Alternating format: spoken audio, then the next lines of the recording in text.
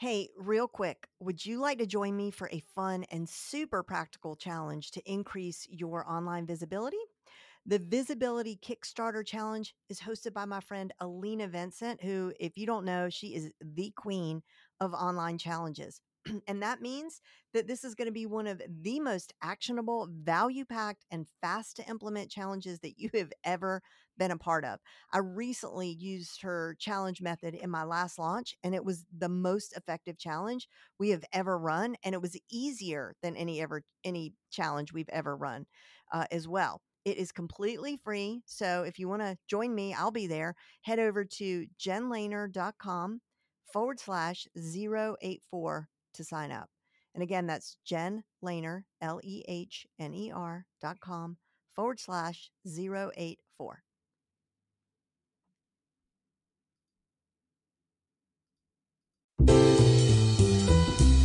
You're listening to the Front Row Entrepreneur Podcast, episode number 7. Hey guys, it's Gary Vaynerchuck, and you're listening to the Front Row Entrepreneur Podcast with our girl, Jen. Thanks for that intro, Gary. If you've been following along with the Front Row Entrepreneur Podcast, you know that the reason this even exists is because I heard Gary Vaynerchuck on James Altucher's podcast, and he said this. Listen, honestly, left turn. Here's what we're doing. I'm going to do something wild right now because I can feel it. It just bubbled up. If you are listening right now and you actually start your first 2 episodes of a podcast because of this, around whatever, I don't give a fuck. Jelly, sneakers, buying, if you start this, I'll definitely love it. Going to garage sales, buying stuff and flipping it, whatever it is, if you do it off of this, because we know the date this will air and I can see and I'll do the homework, hit me up on Twitter, say hashtag I started Gary V, right? Or I want James in it. Gary V and James, I started. Long hashtag because I need to filter them. But if you've actually taken the first step and have done 2 episodes of your podcast, I will come and make surprise 5-minute appearances on all of them. All right. I will match you on that as well. So I was out walking my dog when I heard this and literally did a 180 and headed right back to my office. I learned how to do a podcast, then I created my first 2 episodes, and I did all that in about 36 hours. And then I got busy tweeting the heck out of James Altucher and Gary Vaynerchuck. And if you don't know who these 2 gentlemen are, they are best-selling authors and, as that guy in Napoleon Dynamite said, kind of a big deal. Having them on my podcast obviously would be a great way to launch it and grow my audience a little more quickly than I would otherwise. Not to mention the fact that I really like both of them and I really wanted to meet them. So James came on the show for episode 4, and today I had the pleasure of interviewing Gary Vaynerchuck. But I have to tell you, I almost missed my moment. We were scheduled to record at 1 p.m. and it was about 10 after 12 when I heard my computer shut off and back on again. You know, that Apple sound. And I looked at my computer and it did it again. And I thought, oh no, there must be some weird power surge or something happening. Not today of all days. Then I saw the dreaded Apple logo and that white progress bar. And that's when I realized that my computer was doing an operating system update without my permission. So whenever I get that thing from Apple that says there's a new update, I will click remind me tomorrow, for 2 weeks until I finally can find time to do it. And I knew that this morning I had done that. I set it to remind me tomorrow, but it didn't care and it downloaded anyway. So there was nothing I could do but wait. And I waited and I waited and I had to decide whether I was going to jump ship and move to my other computer, which was not set up for this interview in any way, shape, or form, or if I should wait it out. I decided I had to move. So I moved everything to my second computer, but I couldn't remember my Skype password. I had to get a password reset and I had to download the tool for recording the Skype interview. That was $40. Couldn't find my credit card. Couldn't remember my PayPal address. Starting to panic.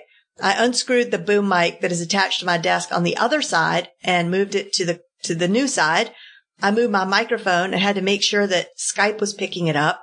Then I had to move my giant backdrop in case Gary Vee decided to do video. So after doing all that, with about 10 minutes left on the clock, my other computer comes alive again. So I decided to move it all back again, and I was really feeling a bit panicky and flustered. But by the time the Skype call came in from Gary Vee, I was ready. I was absolutely thrilled that when I opened the call that he was on video. I was just really thrilled about that. And, cause I could see him and he could see me. But there's one point in the interview where you will hear me asking him what he's doing. And that's because he was really all fidgety in his chair, which is why I asked. And, you'll hear his reply. So I took the challenge just to catch you up. I took the challenge. You were on James Altucher's podcast and you put it out there and I took it. And thank you for the kick in the butt. It's been a total game changer for me. Did you get a bunch of takers? Yes, I think we did. I'm like actually scared that I made that claim because I don't know what's actually out there of like people that I actually I owe podcasts to. Right. So I'm nervous to show up on the blog because now it was like, no, I took the challenge too. So you will represent everybody that I'm going to tell. I'm much busier than James. So I think James has to do the rest. Okay. So. All right. Well, I'll tell him that. All right. So this led me to other things. So after this, I was like, wow, I really like this. I really like this medium. So I started doing flash briefings because I found these guys that are basically like the Libsyn of flash briefings where it takes like 1 minute to get it up. And then I read your chapter in your book last night, in Crushing It, all about, you're calling it voice first. Are you going to use that? Is that term for like flash briefings or all voice? That to me, look, I think voice is kind of the term I'm using for podcasting and flash briefings and Google and Apple HomePod and like all the stuff that's coming with voice. And so on that note, do you think Pod is going to let us do briefings as well? Oh, yeah. I mean, Apple and Google and Amazon, all these people, their business is to create a platform that let people build on top of it and then make a percentage of the action. Okay.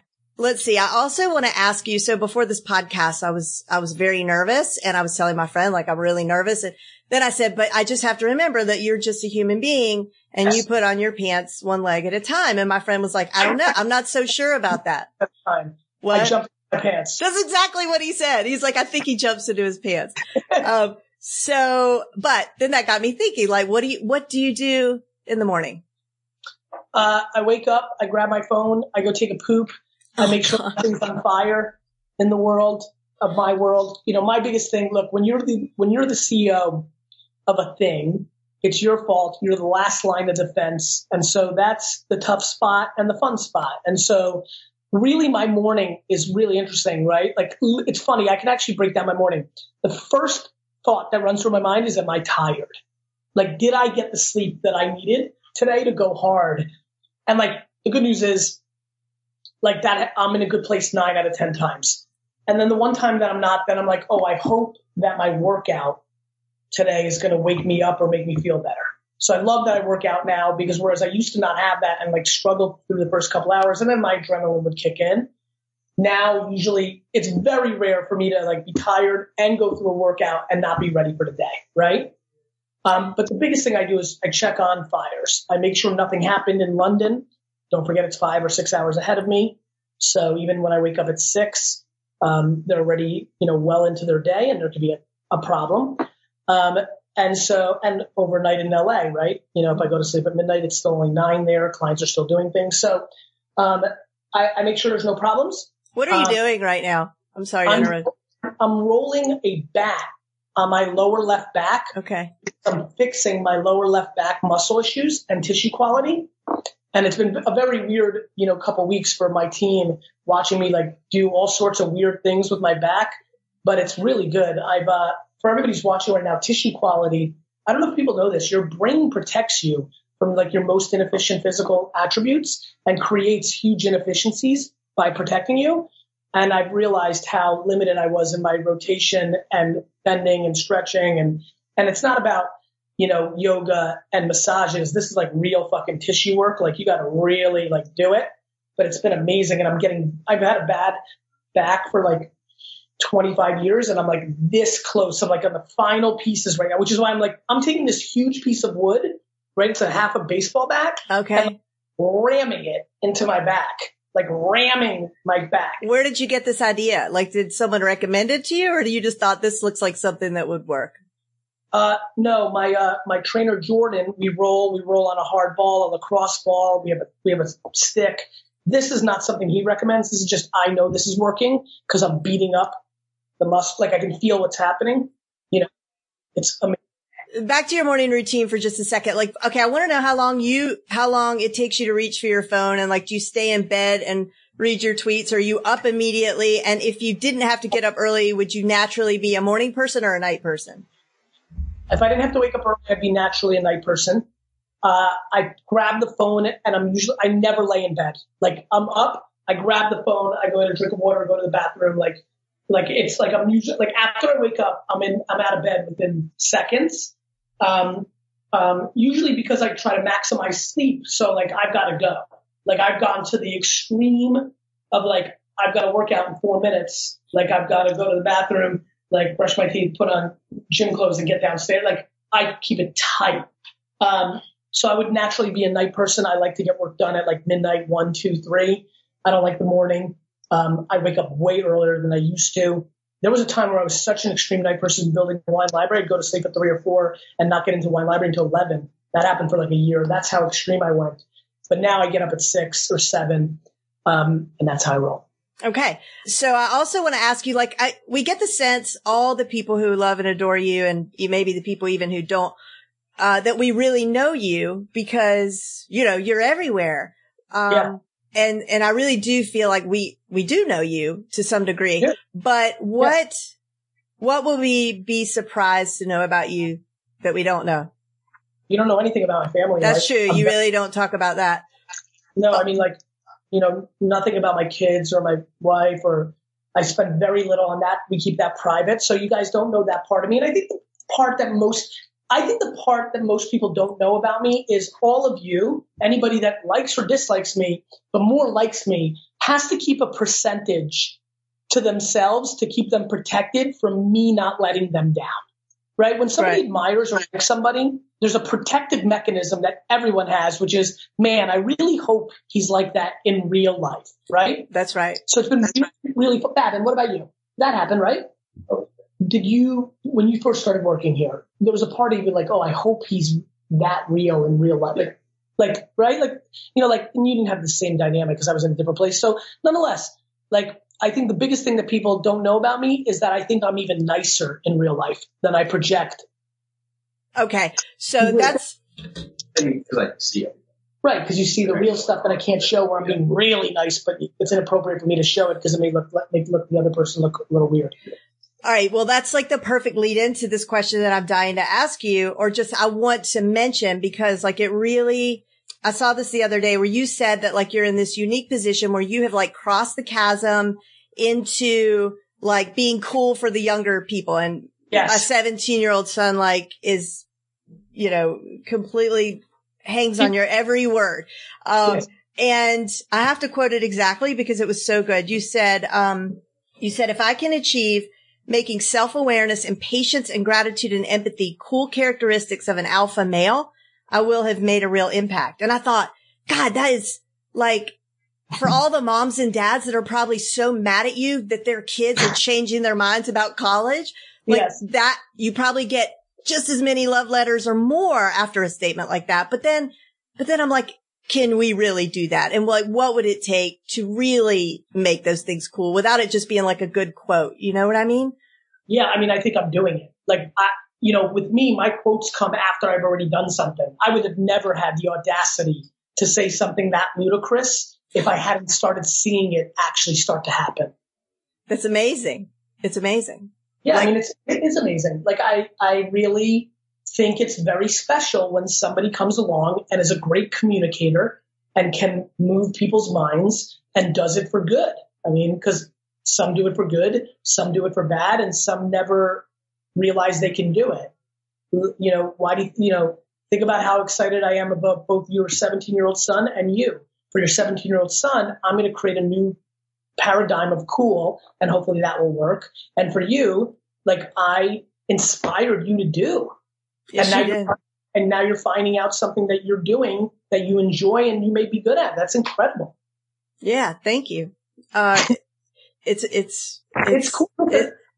I talk about it as if it's not even me living it because it's almost too heady for me to like, I'm being serious right now. I try not to overthink it because it becomes a little daunting if you realize you're sitting on a superpower, right? So I try to like take it for what it is. I try to make the truth is I actually think it's a bigger indication of my parents and my environment than it is on me. So I don't get big headed about it.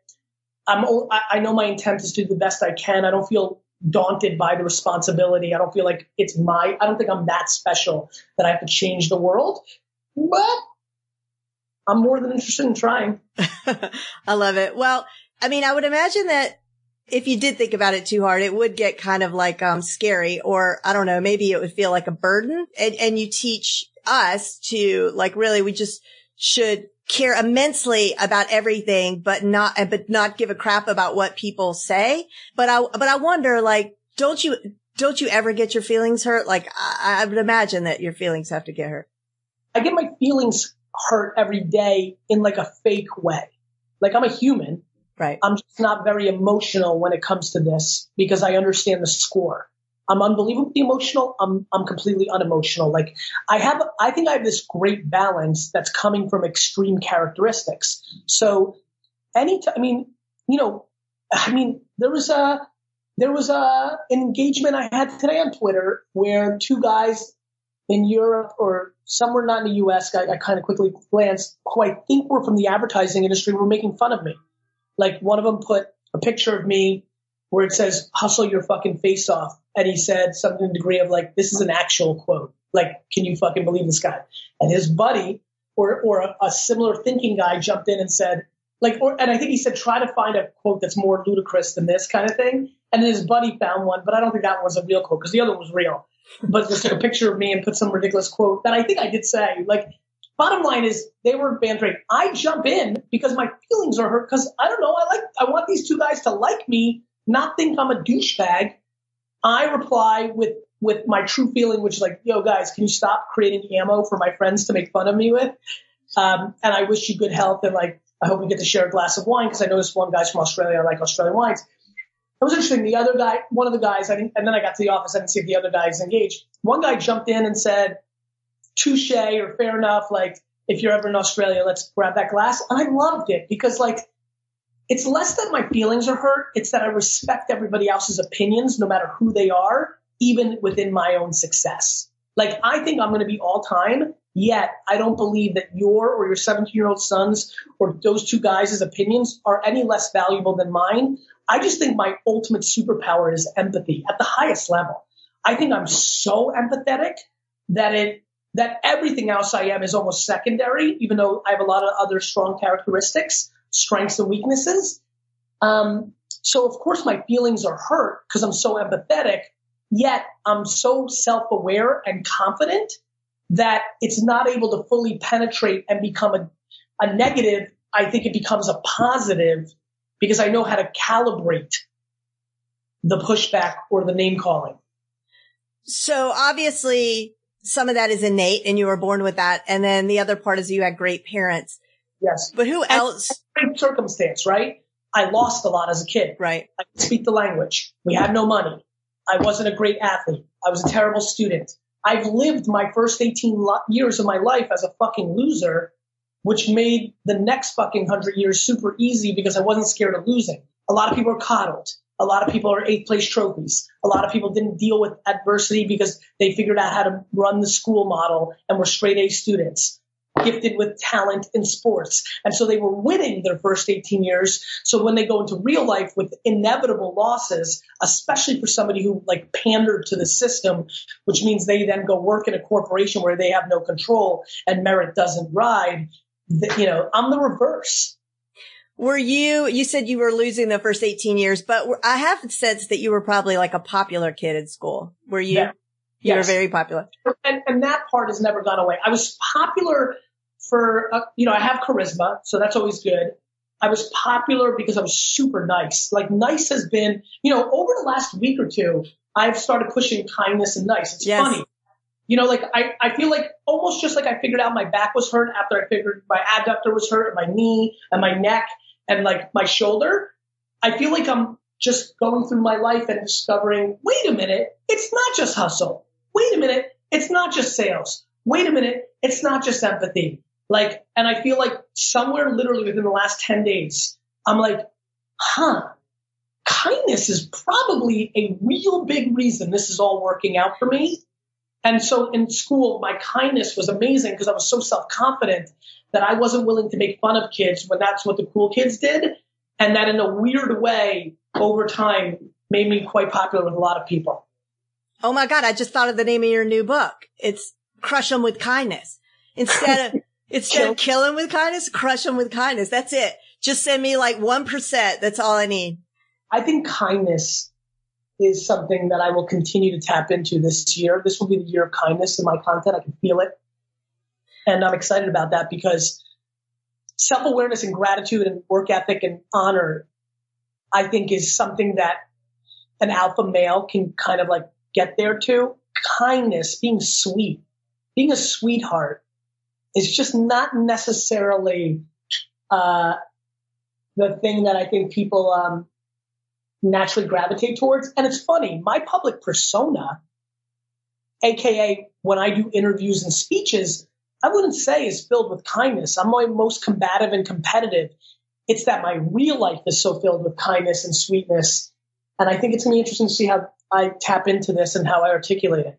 Oh, wow. I just can't wait to see where this goes. I think that's amazing. And it's funny because the other challenger, James Altucher, when he came on the show, I asked him, have you had situations where you've interviewed people who are, winners or they're these big guys, who are really like jerks? And he said, not really. At one or two, he said, but the truth is people don't get that far usually by being super jerks. So definitely not people who are playing in a game that is based on merit, like entrepreneurship.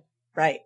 Right. Like it's a little bit easier to navigate through corporate, which is a lot of what we're seeing now in the world, because you can be protected because the market isn't fair. It's hedged by the tastemakers and the gatekeepers. But like the more entrepreneurial, the more fair it is, to James's point, the more likely you have to be a decent person. And definitely if you want to build something really big for the long haul, like I'm trying to build an absolute business empire and be admired. And like that is a very zero-sum game. Like either you are kind and talented or you're not. Who would it mean the most to you besides your parents and your kids and everybody? Who would it mean the most for you to be admired by? I mean, like anyone specifically that like you've got filed away that you're like, yeah. Probably Brandon Warnicki. He runs Wine Library. He's my best friend. Aww. To me, it's very simple. I want to be admired by the people that know me the best because they actually know the truth. Like it's super more important to me that Tyler, who's sitting across from me right now, my admin and one of the guys who's on my content team who films me often, it's much more important to me that they blindly think I'm the best than an employee at Vayner that's not interacting with me more than once or twice a year because they know. And I was watching you walk through your office and all those, I guess, hundreds of employees. And I thought, because you are your brand and because you are such a strong brand and because people gravitate to you, I'm sure that's one of the big selling points that they want to come and work for you. But not everybody can get that access to you. So I bet that's a huge challenge for you to figure out how you're going to divvy up Gary to all those people. Yes and no. I think that a lot of them actually want to just work at a great agency and haven't gotten into, there's some people that are even weirdly not oblivious, but really don't know the extent of what's happening out there with my life in that realm. And that's great because I'll be honest with you, I associate much more to Gary Vaynerchuck, the CEO of VaynerX, VaynerMedia, than I do as Gary V. I associate more to being Gary Vaynerchuck, the guy behind the strategy of Gary V than Gary V. And look, Gary V is me. Like it's my energy when I'm trying to talk to the world. but most of my life is spent not talking to the world. and I do the best I can. I mean, I think that's just important as a CEO, let alone as a personality. I think the people that are most bought into me, fans, get their way into spending time with me because they can't hold out, right? They ask for the meeting, they hover around, they hang out. So, or some just kind of wait for their moment. But it's not something I kill myself with. I'm a marketer in a sea of digital marketers. I think I'm special, or I think that I'm different because of the level of service and care and love that I give to the people who are in my orbit. Yep. But I'm not niche down. I do know the value of it. I wish so badly that I could just like find a niche. Do you think that it's, I don't want to niche my audience either, because I don't want to do just like lawyers. No. Your niche is you. I'm not niche. My niche is that it's me and my perspective and my efforts and me. There's nothing more niche than being the human being. Okay. That's awesome. That's so awesome. Okay. Thank you. This episode of the Front Row Entrepreneur Podcast has been brought to you by the Front Row VIP, a private membership community where members enjoy all of the latest, greatest, and most practical tips and strategies for building an online business. This membership includes live coaching calls, a library of fresh step-by-step trainings, and a support community unlike any you will find anywhere. At the time of this recording, membership is open for a crazy low rate of $37 a month. You could go to frontrowvip.com to learn more.